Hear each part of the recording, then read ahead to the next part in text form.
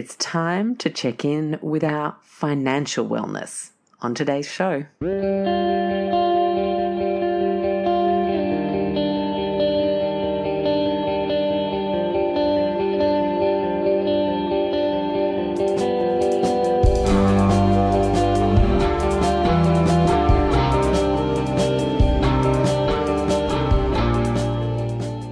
Hello and welcome to the Low Tox Life podcast.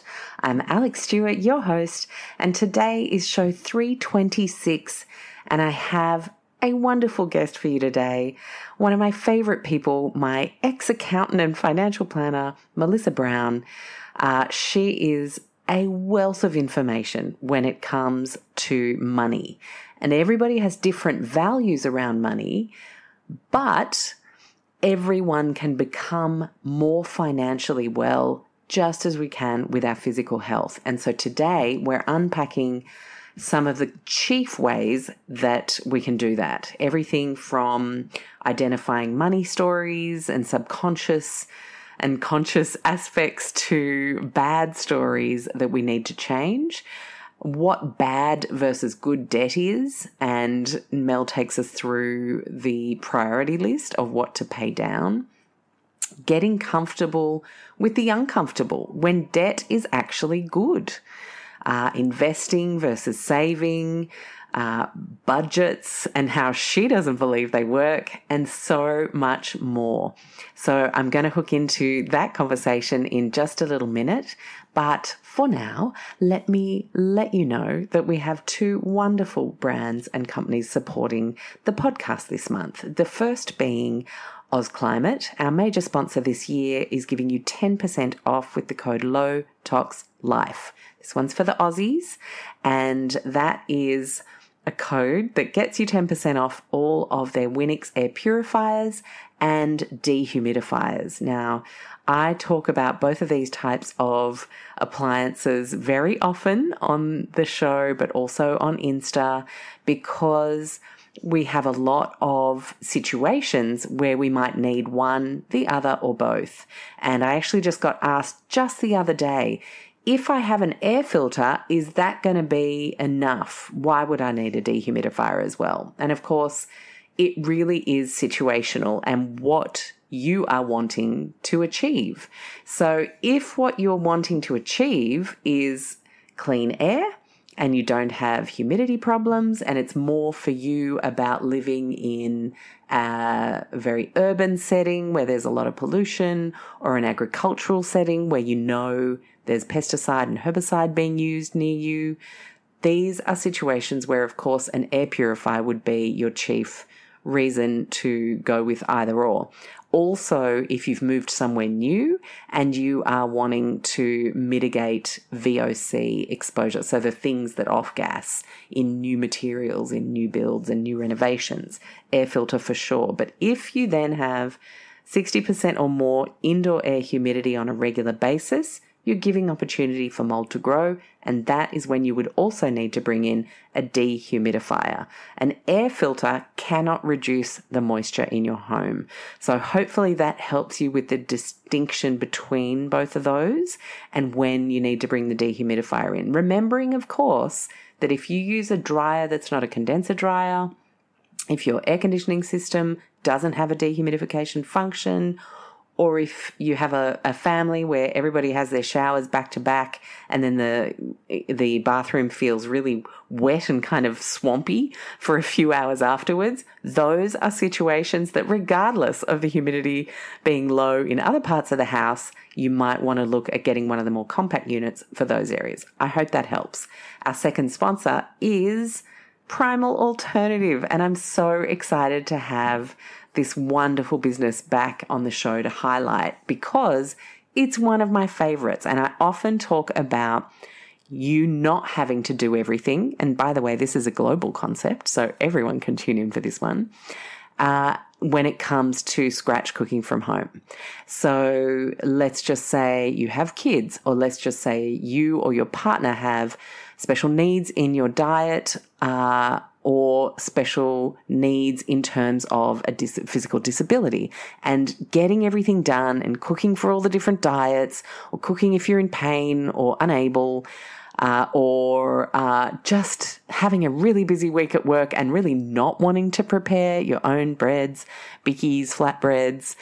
You really fancy a pizza, but you couldn't be bothered making the base, so you get the super high carbs, super starchy, super processed takeaway option. No judgment, by the way, but if you really would prefer to have the best of everything but not make it all yourself all the time, this is where Primal Alternative comes in.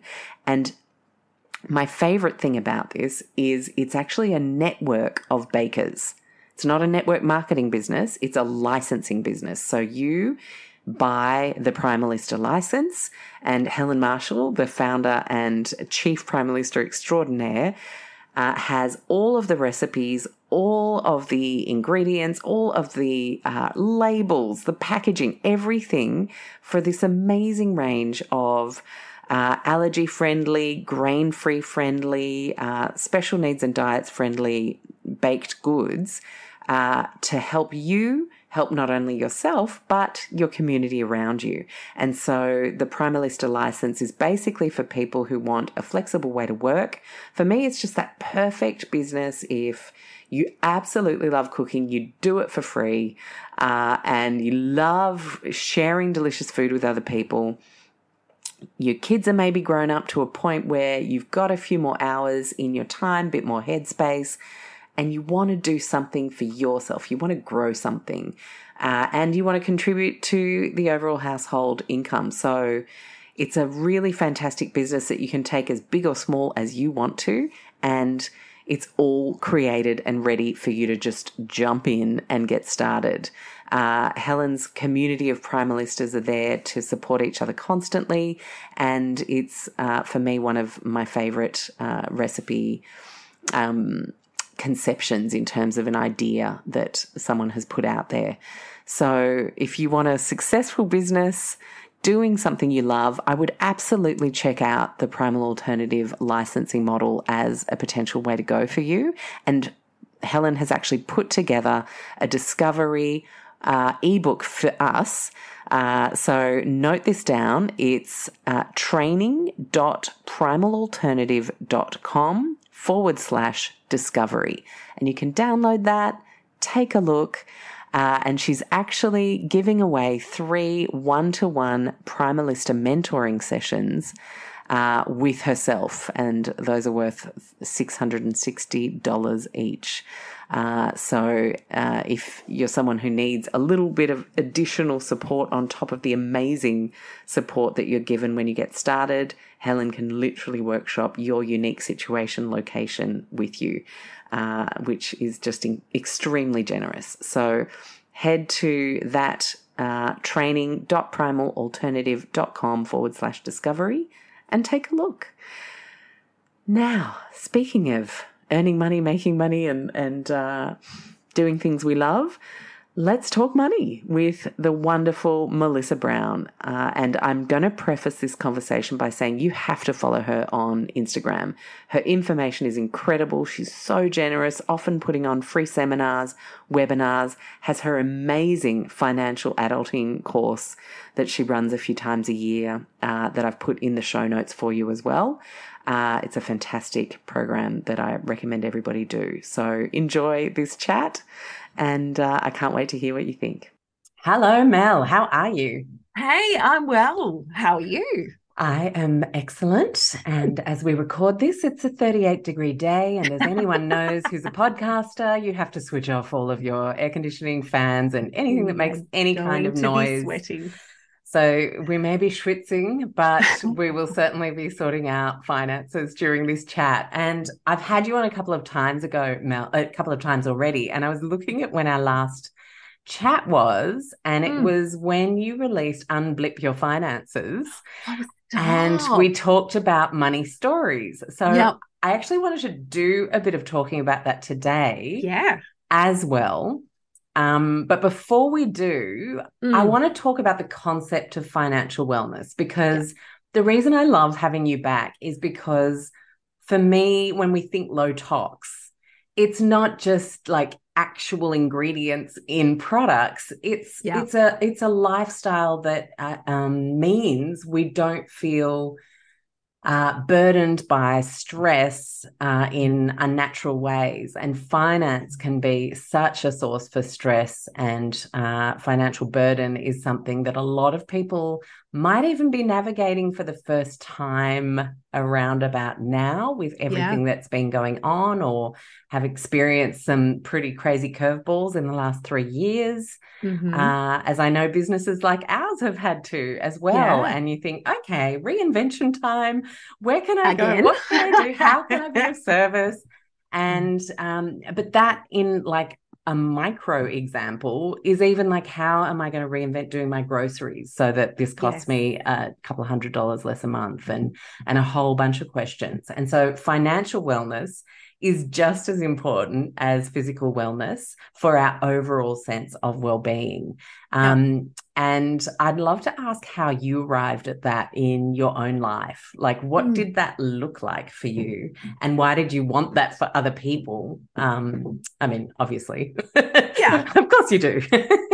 So for me, I'm the sort of person that in order to deal with things, I compartmentalize. So I am the classic example of, I'm just going to put that issue in that box, and then my relationships here, and my family here, and my work here. And because I love everything very defined and very controlled, and that is how I wanted life to be. I don't want messy.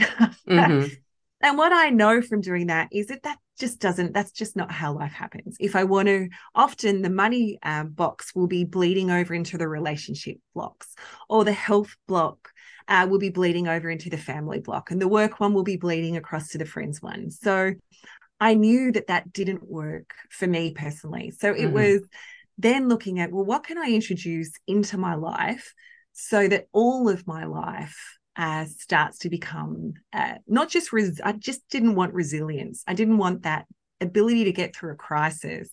I wanted that wellness. I wanted that beautiful base on which to be able to draw from. Because that whole saying around, you can't help someone else if your own cup's not full.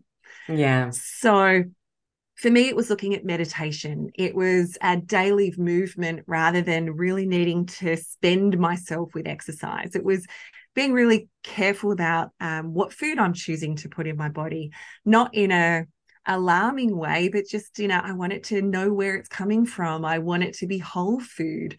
I want to make sure that I'm not just piling with sugar when I need an energy hit. I'm looking for somewhere else. So knowing that helped, that approach helped me, and knowing then that I had that broader base on which to start to deal with all the other buckets in my life, I knew then that when it comes to finances, that's exactly what most people are doing.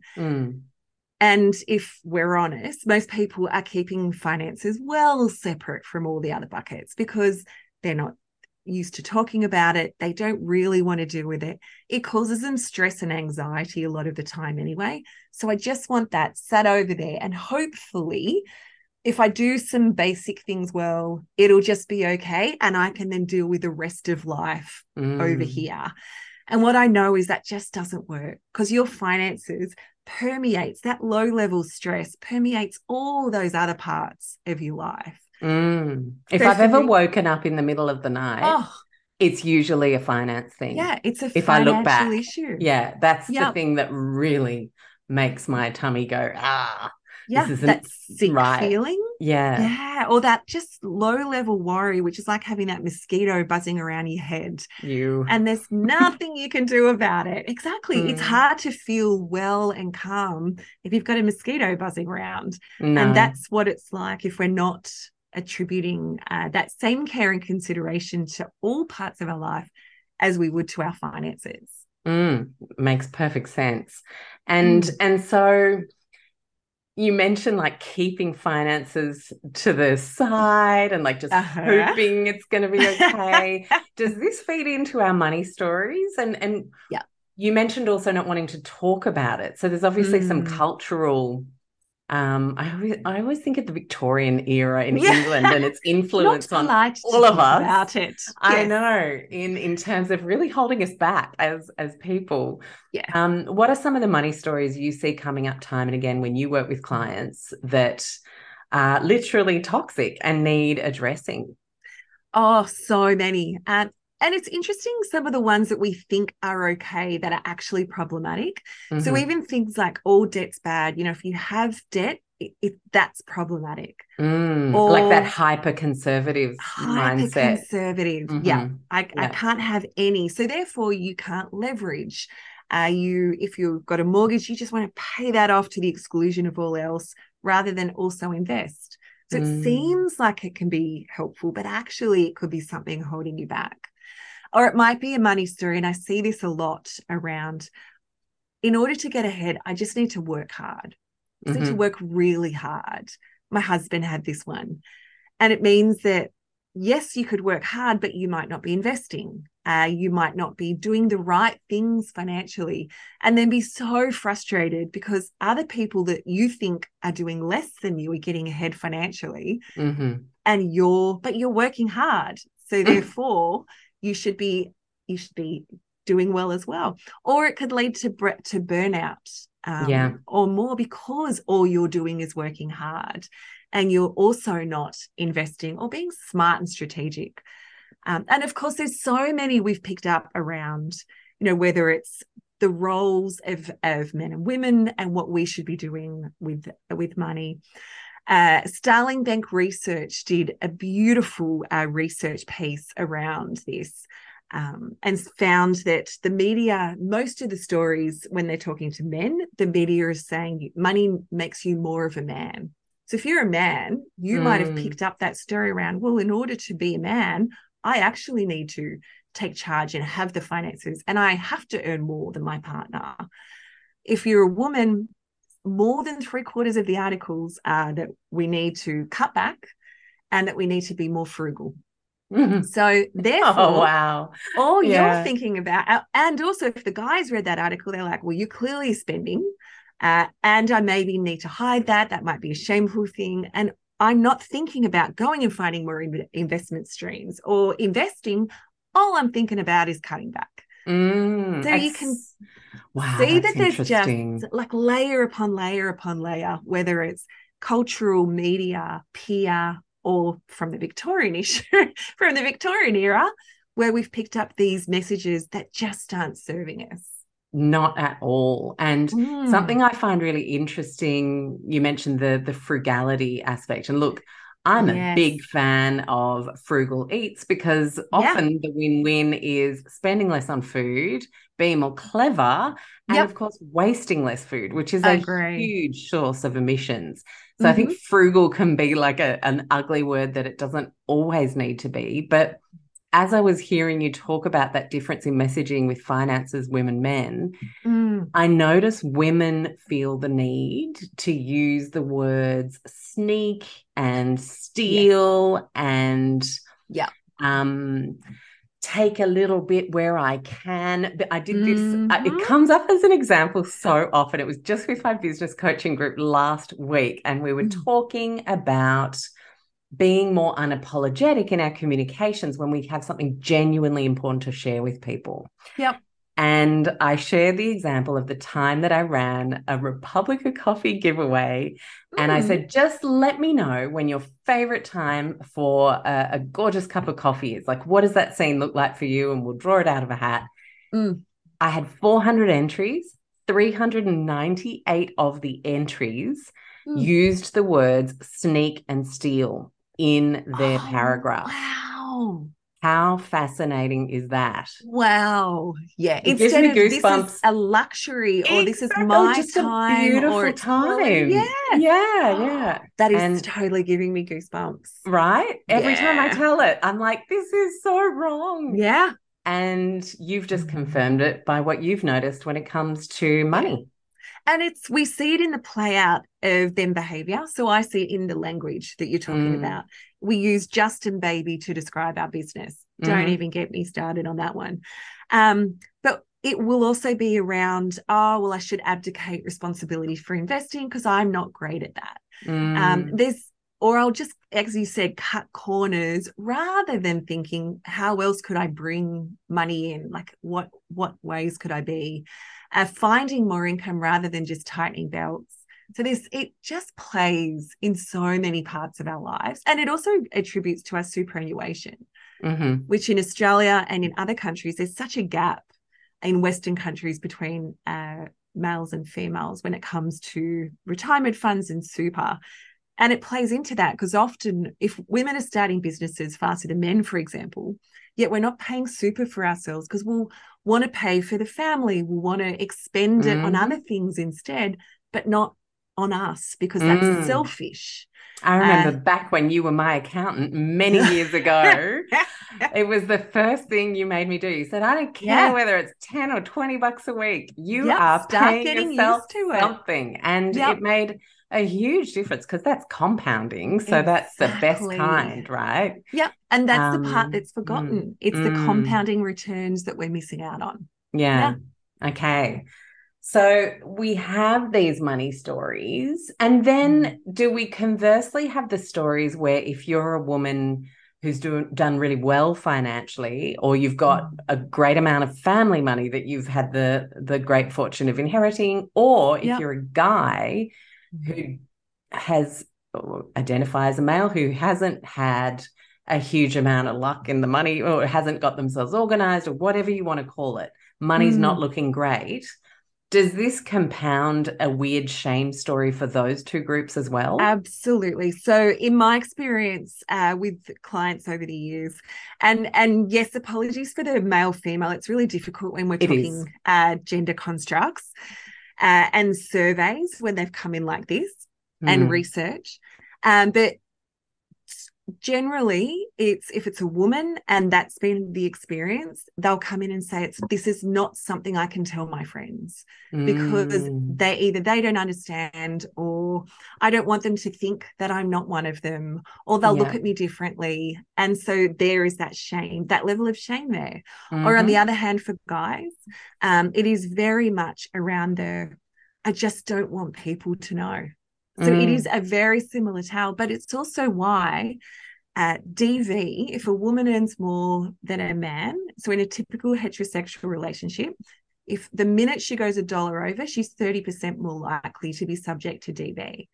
Because sometimes that frustration. Domestic violence. Don't know that one.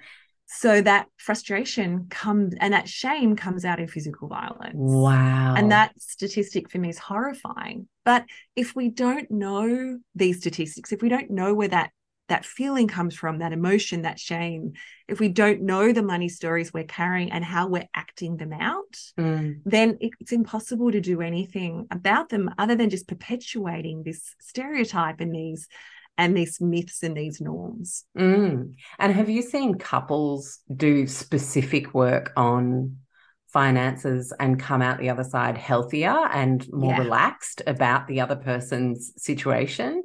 Absolutely. And certainly when you're looking at your money story. So generally money is the number one thing couples fight about. It's a massive teller of divorce. So often that's a big predictor of divorce.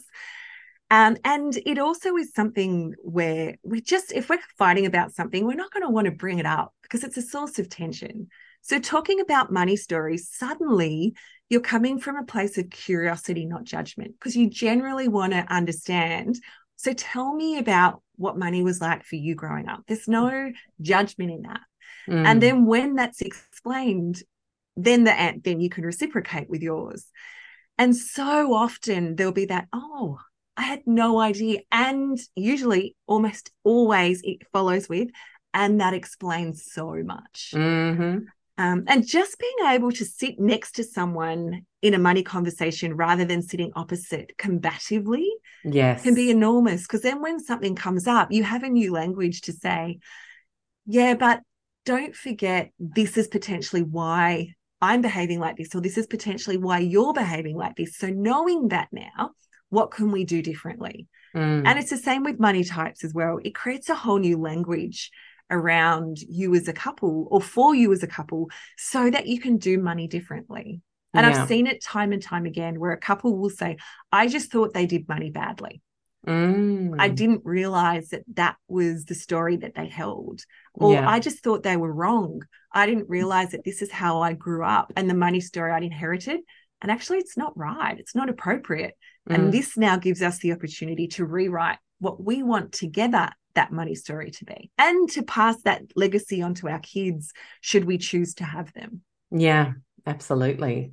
And it's funny, a girlfriend told me that her husband and her had been to counseling recently, and she was sharing how that went and what they talked about in the initial sessions. And they thought they were going because they had communication issues. But actually, the counselor addressed and uncovered and addressed finances as the very most important thing for them both to be talking about to move forward. And they were both shocked because they didn't even realize that that was a big issue for them. And yet it has transformed their relationship because they've worked on that. And I think anything remotely psychologically related, where we inherit so many stories, and we never have the chance to explore and inspect and question at any point in our schooling. And then we just perpetuate the whole thing again. You have to be really lucky to actually disband those stories. Natural, like, it's almost the luck of the draw as to who you partner with, or whether you see a psychologist or counselor for something else and then it comes up, so you get to work on it. There's so many people who are suffering unnecessarily, I think, because it's so taboo. You might think that as a couple you're doing money really well, but you might just both have a money story which is actually not helpful, and you're pushing your finances over a cliff, but you're happy because the money story that you've both had is the same. So just because it's not a form of tension doesn't mean it's not worth unpacking, so that you can actually understand, this is potentially driving us, as you said. So are we comfortable with that being the driver of our behavior, and what do we want it to be instead?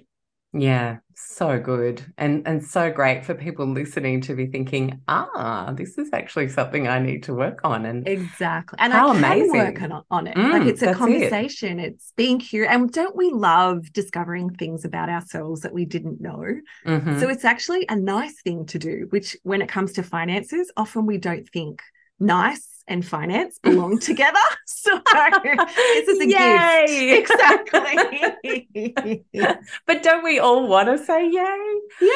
I think we do. I genuinely think we do. We want that for ourselves and our finances. Yeah.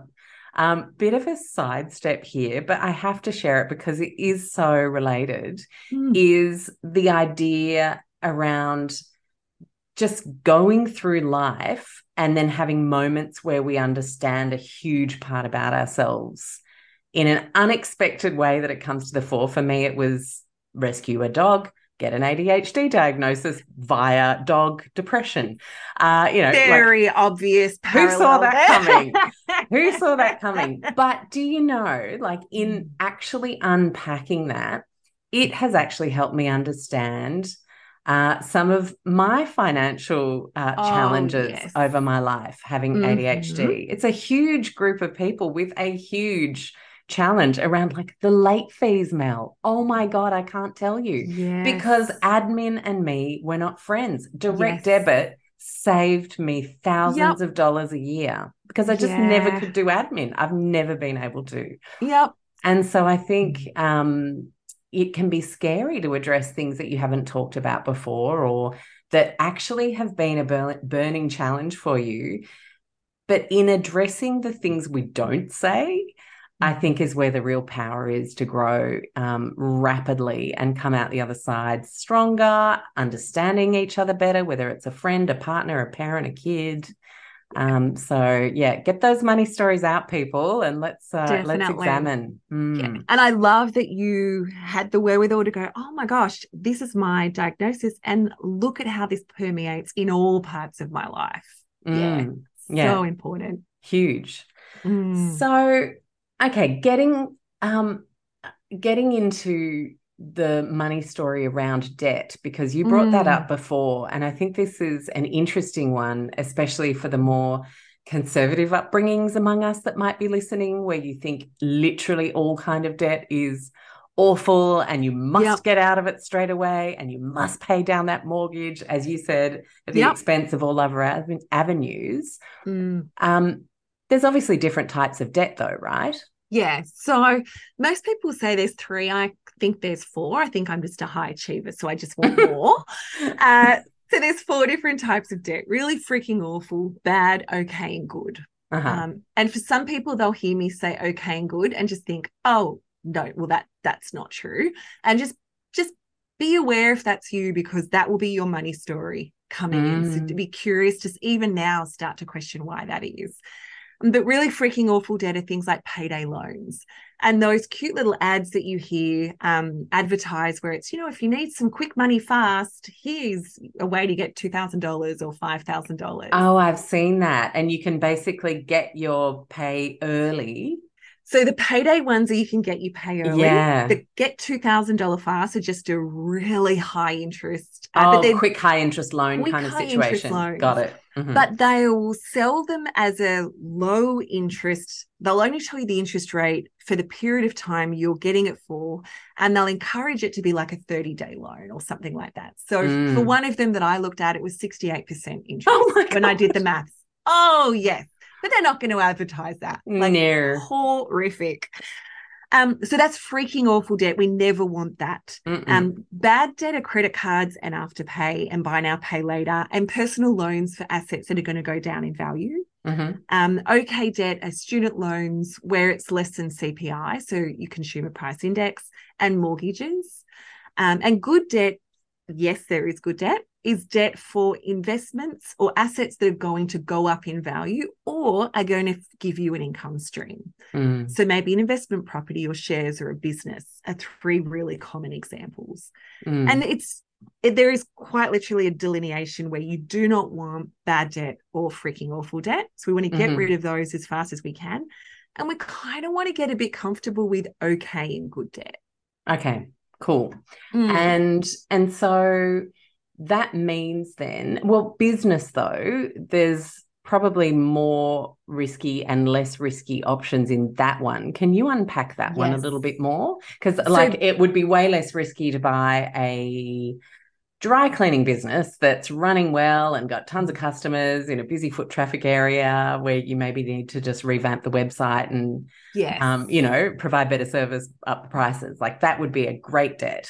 But then I don't know, I just want to start a business. There's a lot of people that do that as well. There is a lot of people that do that. Have the building blocks to get that happening. Yeah. So that's a great point. So and it's true of them with any of them. So if I was going into debt for shares, property, or business, so let's pick the three. If I'm buying shares off a tip that my best friend's dad told me, that's not good debt. No. That's scary debt. That's legalized gambling. So we don't want to be doing that.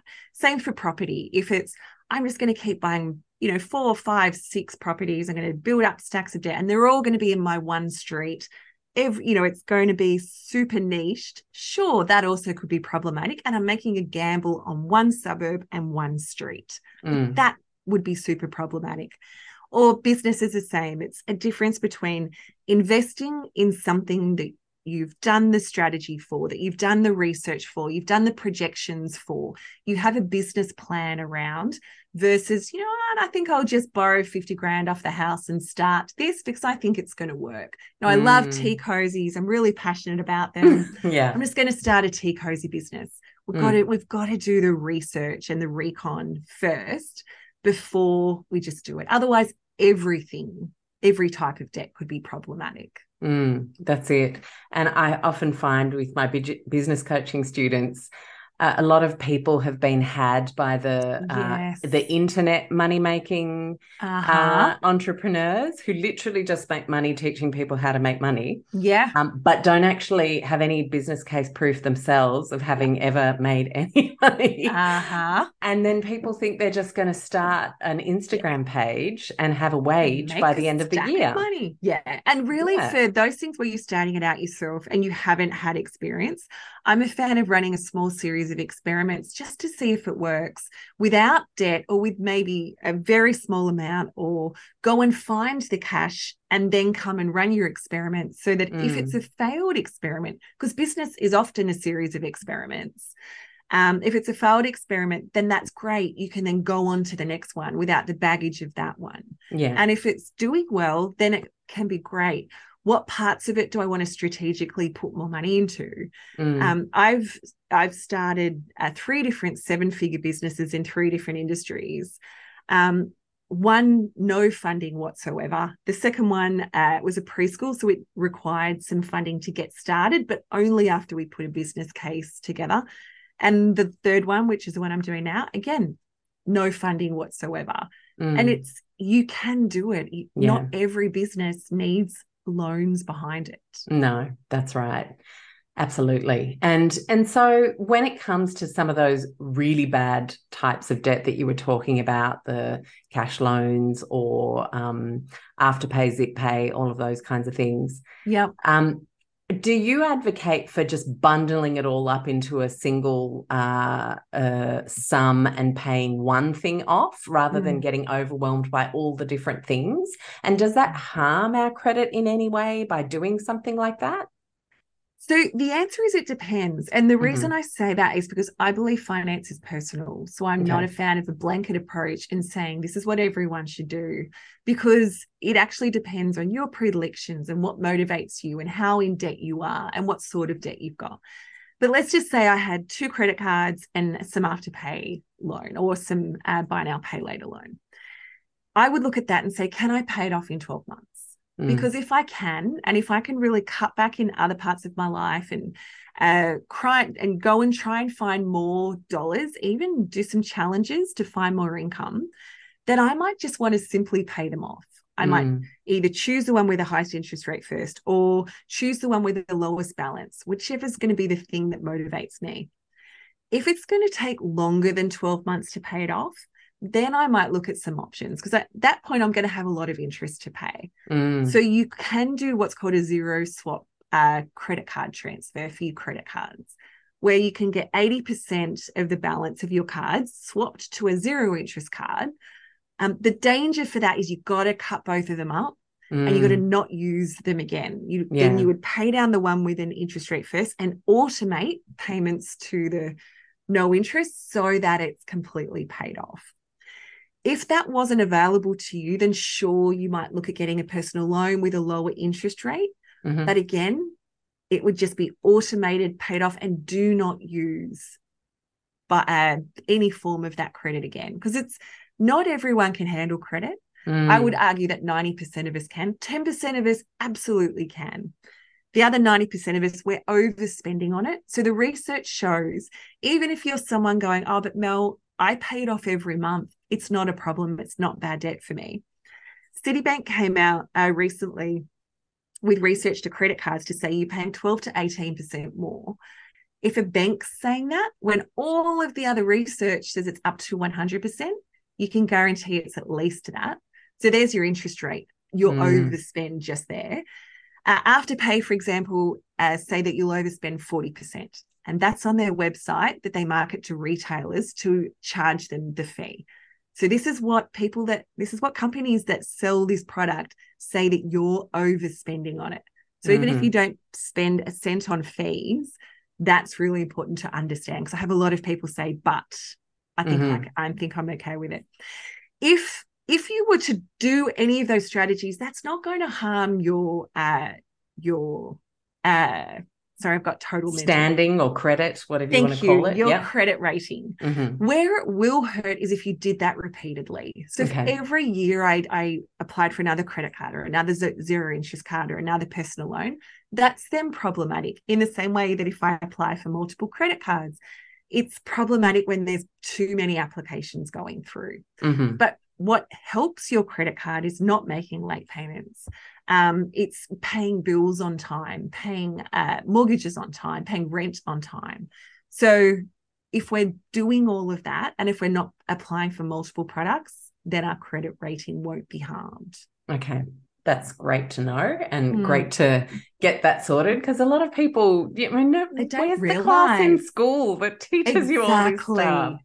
Feels Plus, like it's there needs to be also, this little unit for the oh, HSC I would love that's that. Or like even year life 10. prep, I would love right? it for year 10. Mm, Catch it, yeah. everyone, including the kids that are leaving early. Mm-hmm. Life prep. It can be a term just at Yeah. the end, because let's be honest, you're starting to phase out then and switch off anyway. So put Yeah. it all in there. I'm Yeah. so with you. Yeah. Sign me up. Let's create it. God. Okay.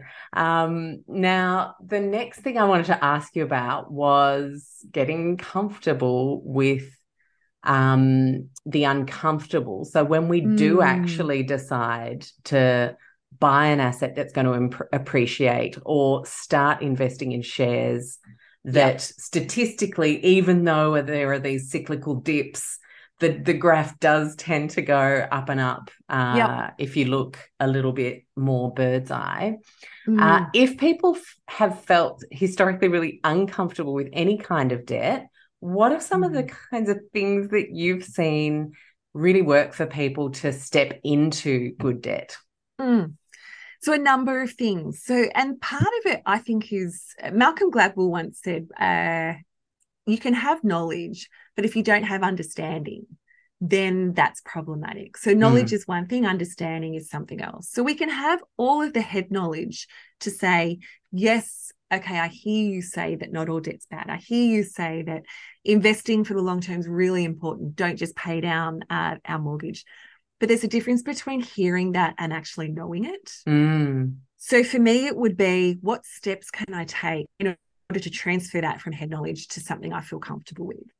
So for some people, it will be taking action. So if you were if you love the idea of investing, you might start really, really small.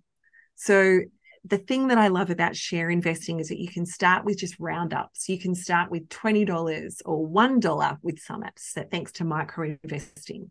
mm. So you might start small and just start to see how it feels for you. Start investing regularly and get your exercising muscle starting to be built. In the same way that if you go to the gym, first time you do weights, you are so sore the next day, but you don't go, oh, well, that's it. Clearly that's not working for me. Hopefully.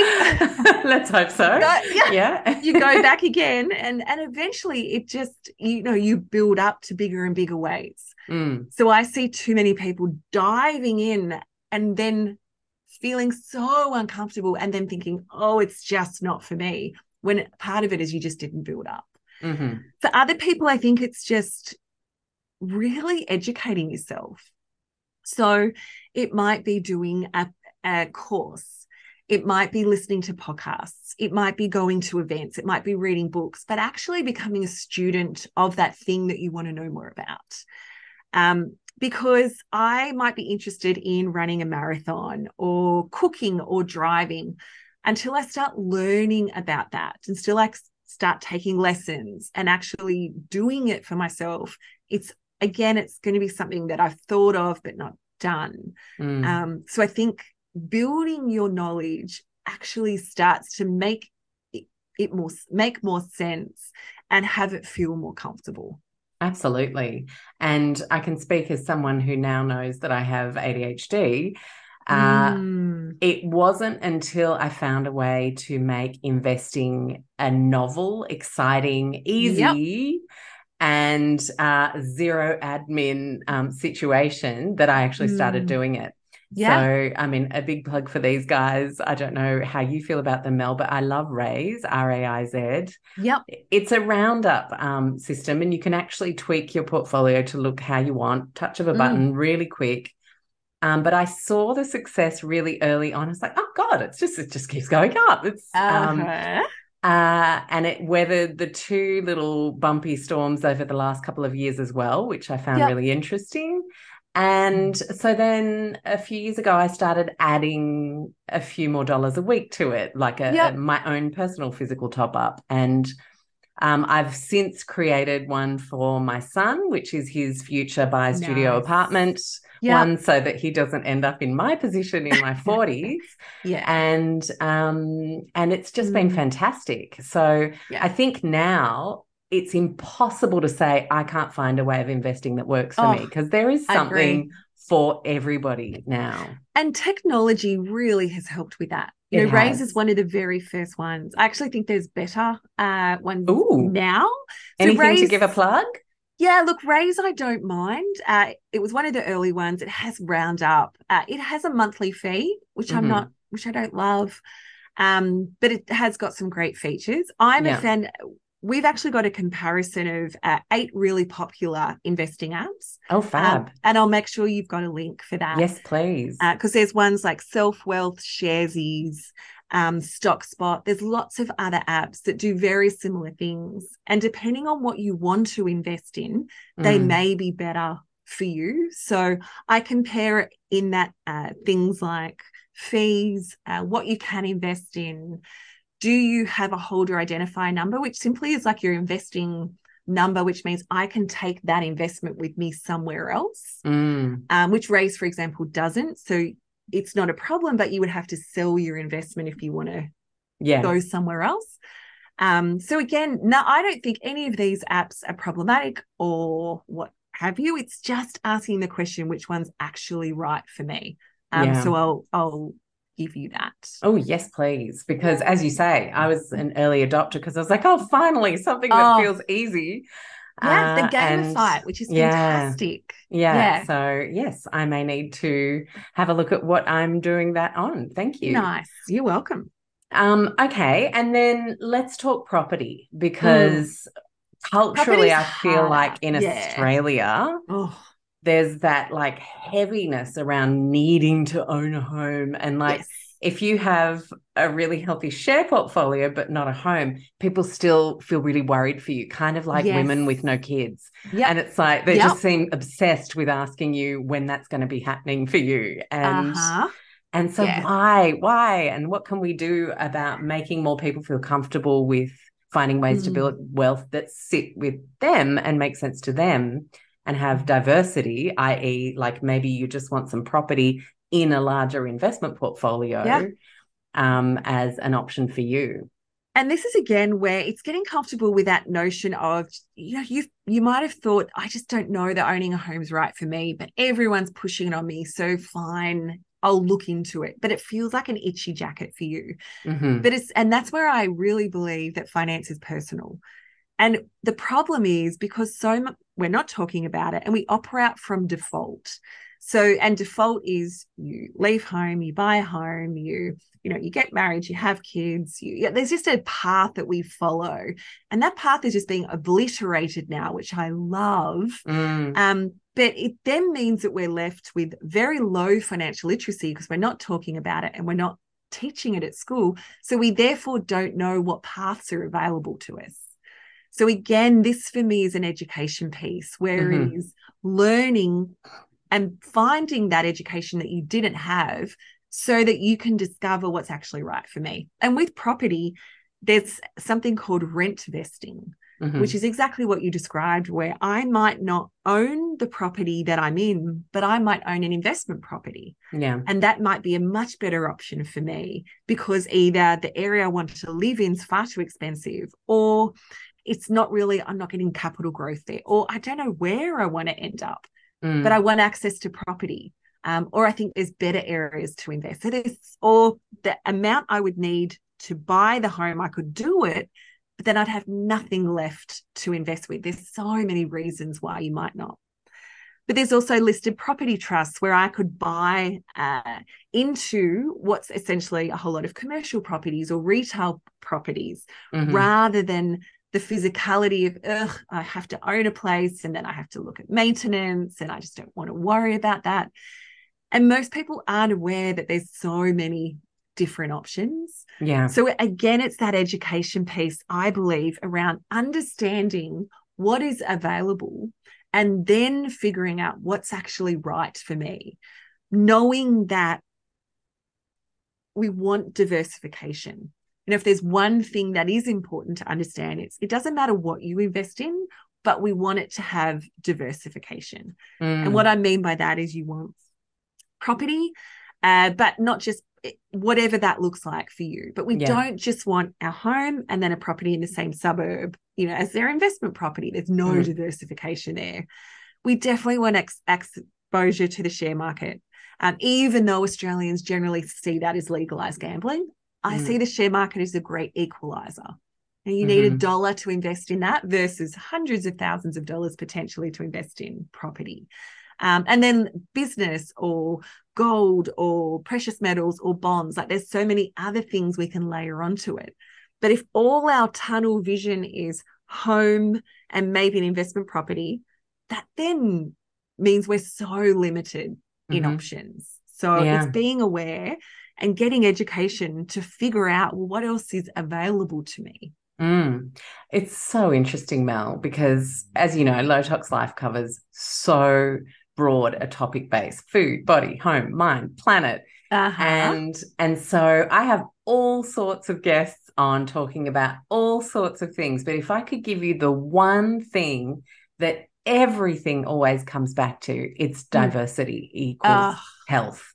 Yes. Diversity of gut microbiome, diversity of people living in a society, diversity of investment. Like I could just rattle off 20 different examples. Diversity is key to health and prosperity. Always. Absolutely. Yeah. And 100% with your finances, most definitely. Diversity in income streams, diversity in investments, even diversity in opinions, so that you're not just reading from the one as songbook. It's making sure that there's diversity. I love that. It's fascinating. I know, right? We could do with a bit of diversity in a few areas of this world at the moment. Yeah. Well, and then says sort of black and white and polarization and all eggs in one basket is literally the opposite of health. Yes. Yeah. And the risk for that. So it's just enormous in the same way with health. So, yeah, so fascinating. Okay.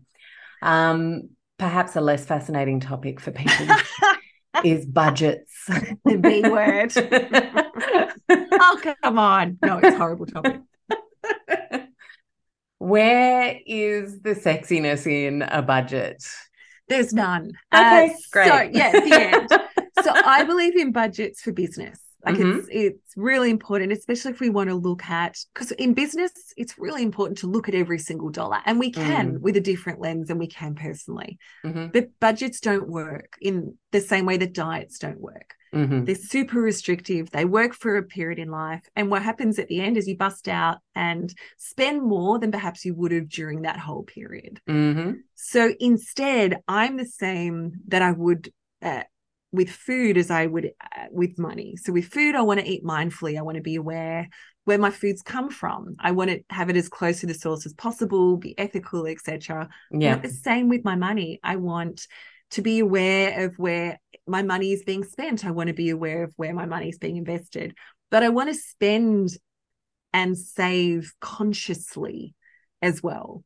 And so for me, that simply means how we're able to do that is multiple bank accounts, because it's really hard to spend and save and live consciously when we're trying to keep everything in our brains to think, right, to that one figure in the one account. Have I put money aside from that? Am I keeping money aside for car insurance, which is due in 9 months? So definitely a bills account, definitely a savings account, a buffer account with a few months worth of fixed expenses in there.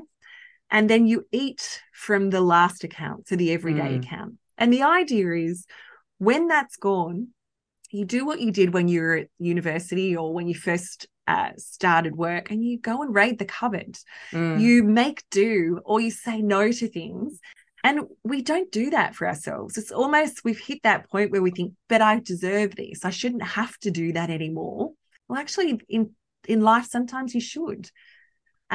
Just having this whole, but I should be able to do everything, I don't think is healthy for us when it comes to our health. And I don't think it's healthy for us financially as well.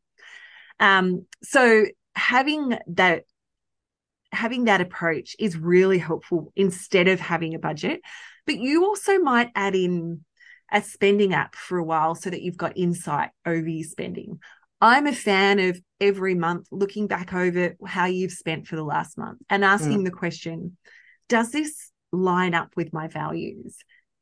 If I had a good friend looking over my shoulder, would I feel comfortable saying, oh, yeah, that's what I've spent? And it's not just a judgment thing. It's am I spending in alignment with those things that I say are important to me? Yeah, that's And a big catch one. yourself out. Yeah. So I believe in sustainability, yet I know when I'm time poor, I'll spend not according to that. So it's pre-planning so that I don't get caught in that trap, because that leads to shame spending, that leads to secretive spending, and that then creates problems in our finances. But it's also being aware of your financial environment. You know, in the same way that we were all working from home when COVID first happened and creating these beautiful environments for ourselves. Or messy ones. Or messy ones. And finding it hard to deal with that. Yeah. We want to have that same care and consideration for our money environment. Because again, for me, it's let's not be super restrictive in budgeting. Let's create environments and be in and live in such a way that it's actually there's ease. So part of it is bank accounts. Part of it is, am I spending and saving with our values? But also, is my environment setting me up for success? So a lot of us are on social media. We're carrying a mobile shopping device around with us. It's not a phone anymore. And I remember the first time I talked about this, and a friend of mine went away and unsubscribed and unfollowed from about 400 sites. And she didn't realize she'd essentially set up a retail store and to just bombard and sell to her every minute of the day inside her social media, which meant then her willpower was so affected. And, you know, during those times when either there's hormones coming in or stress of life, or just, you know, you've had a bad day and kids doing something and you just, the bucket of ice cream on the couch would have been way cheaper. Exactly. Bring back the emotional eating. No, I am not advocating for that, but I'm just making the point that like we've diversified in a not so great way to be exposed to so many different ways to do something that's not optimal for us. Yeah, so it's cleaning that up. But also cleaning up our offline environments as well. So there are conversations I won't have with certain people about my business or my finances, not because I'm trying to be sneaky or secretive, but just because the energy they'll bring to that is just not helpful. Either they'll be negative, they'll question whether that's possible, they'll make me walk away doubting what I'm able to do or the goals that I've set for myself. So I just choose not to have those conversations with them. Yeah, or like bad as well is when it's I notice the energy. You know, I've got quite a big community; it's quite mature, and I'm at a bit of a moment where I'm deciding how I want to show up and serve in this next chapter. And a lot of people think that they know exactly what I should be doing next. And that's also not a great energy, because you can then end up, especially if you're in a curious space of you know, thinking about what's next, then taking on other people's plans or ideas as your own. And that leads to burnout very, very quickly. I've seen it happen to so many people. Yeah. Definitely. So it's setting up those, you know, it's removing the toxicity from your environments. So important. It's important in your physical health. It's important for your financial health. And again, you know, at the very beginning, we talked about the fact that we don't want things to be operating in silos. So is it any wonder that there could be toxicity here if there's toxicity there? Or I've done all this effort to clean up the toxicity everywhere else. Rubbish. I didn't think about my finances. Okay, let's go mop that up now. Yeah, exactly. Well, a lot of people think about their own health first. So they clean up the food, then comes the personal care and cleaning. Then you might have a baby, and then that whole thing changes in terms of furnishings you choose for your home, textiles you bring in. Finances are quite far down the bottom in terms of detoxing our lives. So I just get excited when we do get together for a chat, because it's so important. Yeah, I agree. And so how much is enough, Mel? Like, how do we decide that figure? Is there like a neat little calculation, or is it again quite a personal thing? It's so interesting because if ever I ask people that, often $1 million is what's parroted back. And I think that must have been on a retirement ad many years ago.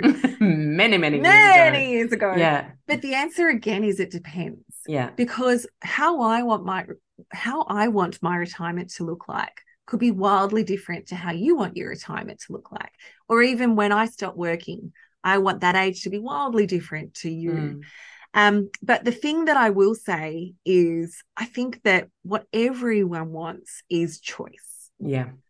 So I think the better question, instead of asking how much is enough, is to start with how much do I want, or what do I want?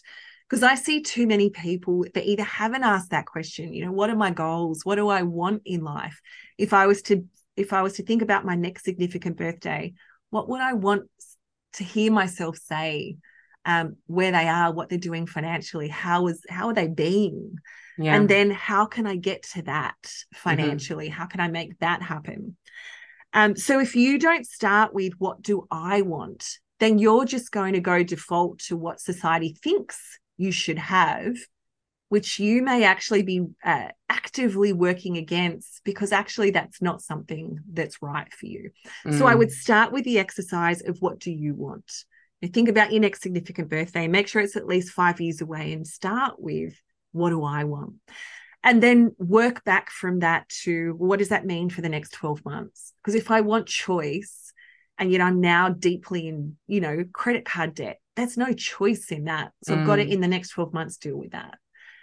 But as to how much is enough when it comes to stop working, again, the answer is it depends, because that might be a bucket of money for some people. It might be income streams for other people. And certainly we actually have these really cool worksheets and calculators, etc., inside my course, where you can figure that out for yourself. And it's looking both at when do I want to stop work, but also how do I want to stop work? Because my husband would be very happy with a very, very simple life where he really doesn't spend much money. So he might actually need a sum of money that a lot of people might find really surprising. He might need less than $500,000. Whereas I might want to go overseas once a year and do more. Again, it's starting with question. For me, the how much is enough almost picks apart a whole lot of other questions that we want to ask, but it's definitely something that we can get to the end of.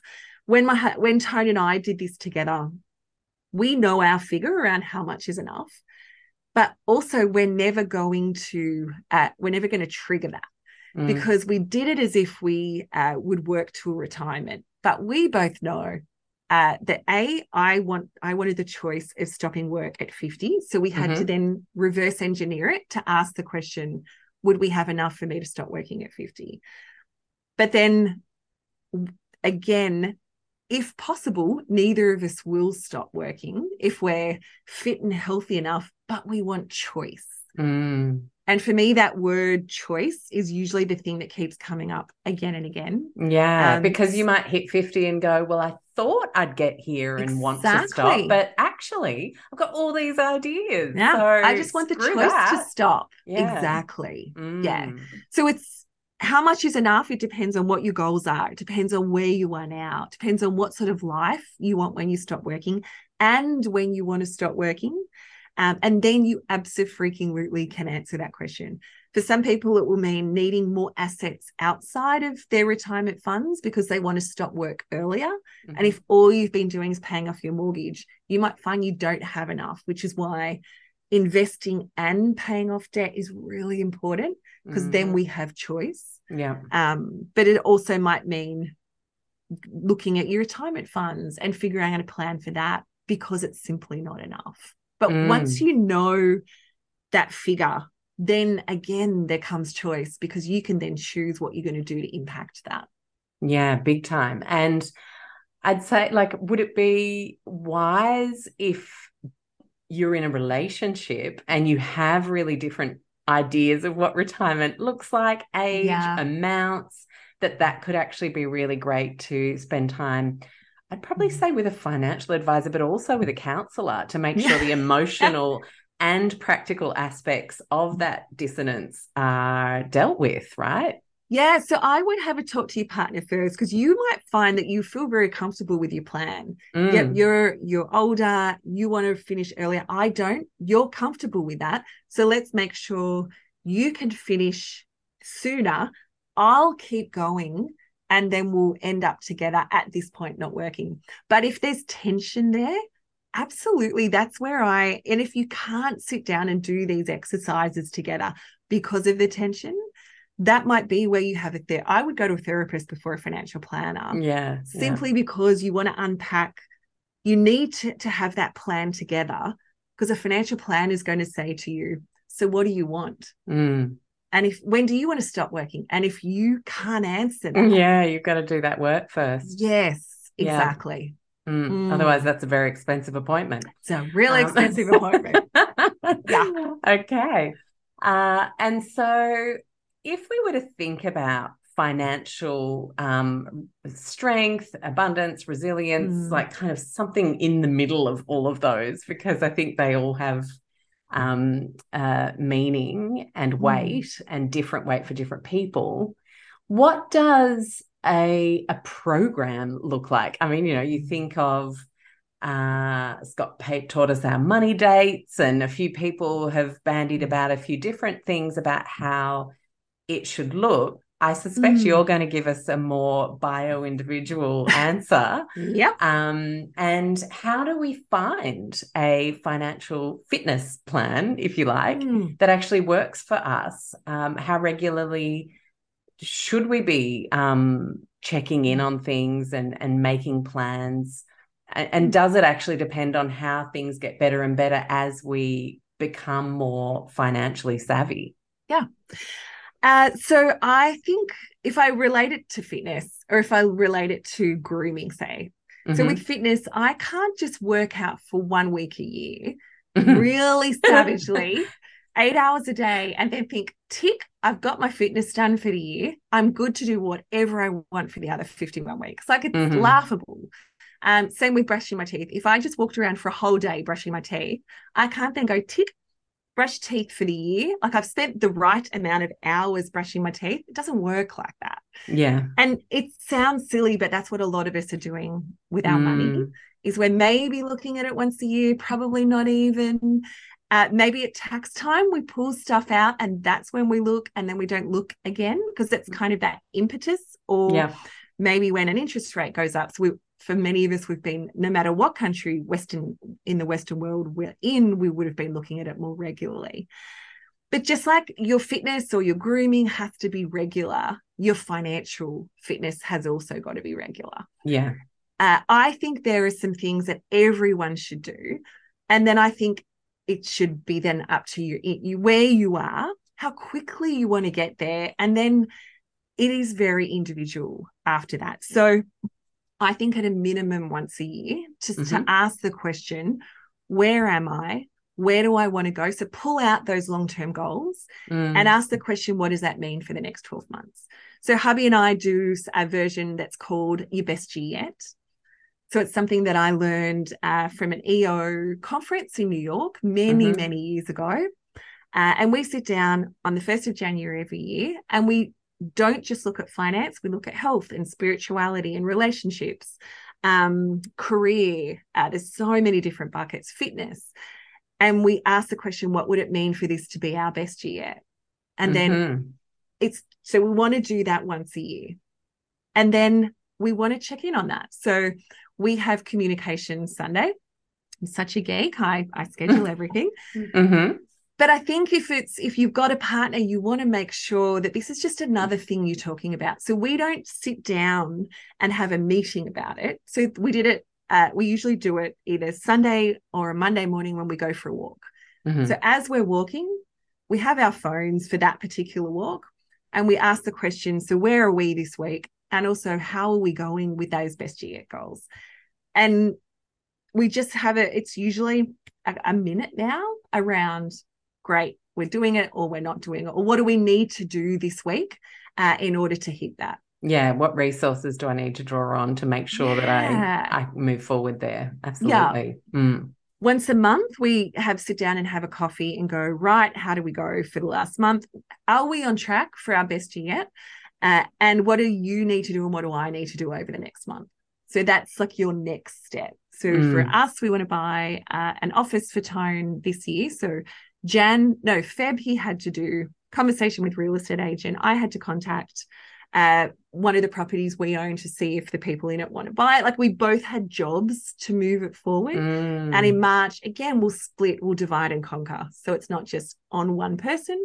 And we both feel like we're contributing, because it's really easy for me just to grab it all and say, I'll do it. But I want him to have agency and he wants to be involved as well. Especially when one person in the partnership is more strong on a certain area. Exactly. Yeah. And then it's up to you whether you add in a quarterly. So I'll do it with business, but I won't necessarily do it with my finances.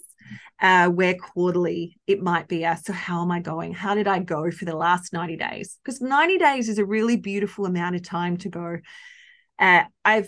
I could have made quite a bit of change, but it's enough time to pass to see that change happen. But it's not so far that you can't pick up or that you can't catch back up. Yeah. So daily, weekly, monthly, quarterly, and annually is kind of my momentum.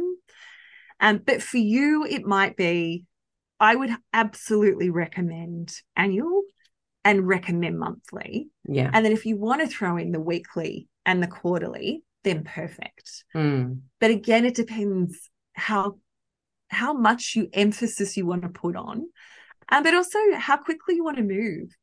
If you've got some goals that you're really excited about, then weekly might be perfect to make sure there's some momentum happening. If you're in the stage of your life where it really is just about maintenance, then quarterly rather than monthly might actually be perfect. And it's really just a check-in. But monthly also means that you can look back over your bank statements, question your spending, and that are these in line with my values, yada, yada. But I'm sure there are some people that are at that stage where quarterly is just perfect for them. Yeah, so you almost flex depending on age, stage, goals. And I love that you said if you've got really exciting goals, weekly would probably be better, because the thing I've found with goals, and certainly helping myself and other people through them, is goals are personal and you might not have told many people, which means there's no big scary person holding you to account, which means they can always stay in the future. And that's just a big shame. Exactly. Which is why doing them weekly means you're taking action. You know, anyone can make a goal, but actually starting to bring those goals to life, that's the thing that actually takes determination and willpower. You know, by the 1st of Feb, most of us have abandoned, it was a Forbes study, most of us have abandoned our New Year's resolutions because they were vague. They're in the grip of probably a raging hangover, and you really only just blurted them out because you thought you should. We don't want our goals to be there. So having that system to support it. But I'm also a fan, so there are extra habits that you might do. There's extra things that you might do depending on your money type, depending on your money story, depending on where you are. And again, it's age and stage. It's how important are they? It's, I bet you more people are looking at them finances more regularly at the moment because cost of living is going up. Interest rates are going up. We need to understand what our groceries are costing us each week. So you might be just doing a check-in on how much did I spend on food at the moment to make sure that you're making wise choices and that you can really drill down. And it's that thing where your focus is, often that's where the change will happen. Yeah. So you can be as micro as that when it comes to what you're looking at in your catch up with either yourself or your partner. And can I ask one final question, Mel, about kids? And and getting them set for life without being, without dominating them or like just making them do something, even if they don't want to do it. How do we get kids excited about the future when it's going to be potentially another couple of decades before they even have a prefrontal cortex? Yeah. Like, I mean, I make my son save 10% of everything. Yep. And we sit down every week and we make sure he's done that so that he can see that happening. Yep. But I have like a question then around, should we be doing that in one of those investment top-up accounts so he's also getting the benefit of seeing the magic of compounding really early in his life, rather than just having it sit there in his Spriggy account, never changing, right? Or having that understanding that your shares can go backwards and having that experience as a 8 or 9 or 15-year-old, so that then there's language and emotion around that, and you can talk through, well, this is normal. Shares go up or down, as if we're not pulling them out, then it doesn't matter. And then by the time they're ready to properly invest, their risk profile is so different to what it might have been otherwise, because you've taken them through that. So when it comes to kids, so understand that the money stories that you hold, they are already forming and holding money stories themselves. And if you're someone that is saying it's not polite to talk about money and we want to really shield this from the kids, they're making up their own mind, and maybe their money stories around it's not to be talked about, it's shameful, it's secretive. And when my parent talks about it, they cry or they're angry. So they're going to be putting emotions, they're going to be making up their own minds regardless of whether you say something. So you may as well say something. So to talk about money, it might be at a dinner conversation once a month. And start to have language around, you might not tell them everything you do, but you might say, I'm not sure if you realize this, but thanks to something called CPI, groceries are going up. Used to cost us X, now it costs us Y. So we're going to have a challenge next month around, can we make meals that cost this? Or, hey, kids, what are 3 ways do you think we could save on groceries? And I tell you what, you're going to be surprised at what they bring forward as well, because they're going to think differently than you, and they're going to suddenly have agency around, oh my gosh, I'm contributing to the family. That's a beautiful gift you're giving them. But also it might be with some, gaming is so huge with kids, so gamify it. It might be that you put a chart up. I would do it digitally where possible, because I don't believe kids are potentially going to be looking at using a lot of physical money older. So you may as well get them used to it now. So using some sort of app, or there are free resources like the ASX or the Australian Share Market game, where you can play with essentially monopoly money for free, and it gamifies where it compares you to anyone else around the country. And that way, it's a beautiful way to learn about shares without actually having to spend any physical money. So there's lots of ways you can do it. But the one thing I would say is include them, because if you don't, they're already starting to figure this out for themselves in a way that how you felt when as a 40-year-old didn't have that, and your kids aren't necessarily getting a financial education at school still. So starting to have those conversations now, you're going to start to bridge that gap for them early. I love it. Oh my gosh, so many pearls of wisdom as always, Mel. Thank you so much for joining us on the show again. Oh, you're so welcome. And here's to people increasing their diversity when it's wealth building. It's such a great message that keeps coming back around again and again, regardless of the topic. And I love that wealth and finances have been added to it as well. I agree. I love that too. And that is today's show. Thank you so much for tuning in. A reminder, we have so many fantastic shows in our archives these days. If this particular topic was helpful to you, head over to lowtoxlife.com/podcast and click on the podcast directory, which gives you food, body, home, mind, and environmental health topics segmented so you can see all the shows that we've done in all of those areas and head straight to what you want. A reminder, we also have 10 fabulous e-courses that I've written with various doctors, naturopaths, health professionals and experts over the years to support you on your low tox journey, whether it's making daily swaps, getting ready to make babies, looking after your inflammation. You can hit the courses tab on lowtoxlife.com to explore those. And lastly, I would love to meet you on socials. Go and head over to @lowtoxlife on Instagram or find us on Facebook. It's always such a pleasure to chat and see how you guys are going when you share favorite shows and share them with your friends. I absolutely love that. A little reminder, of course, that all of our shows are not intended as medical advice. They are intended to open the minds and hearts of people and maybe help you explore something you hadn't considered yet, but please always check in with your health professional. And one last little request. If you have time to leave us a review wherever you listen to this podcast, that would just mean the world to me because it helps us get out there and have other people have confidence that that thing they're considering pressing play on is absolutely worth it. I'll catch you for the next show you tune into. Thanks for joining me again. This is Alex Stewart, founder of Low Tox Life.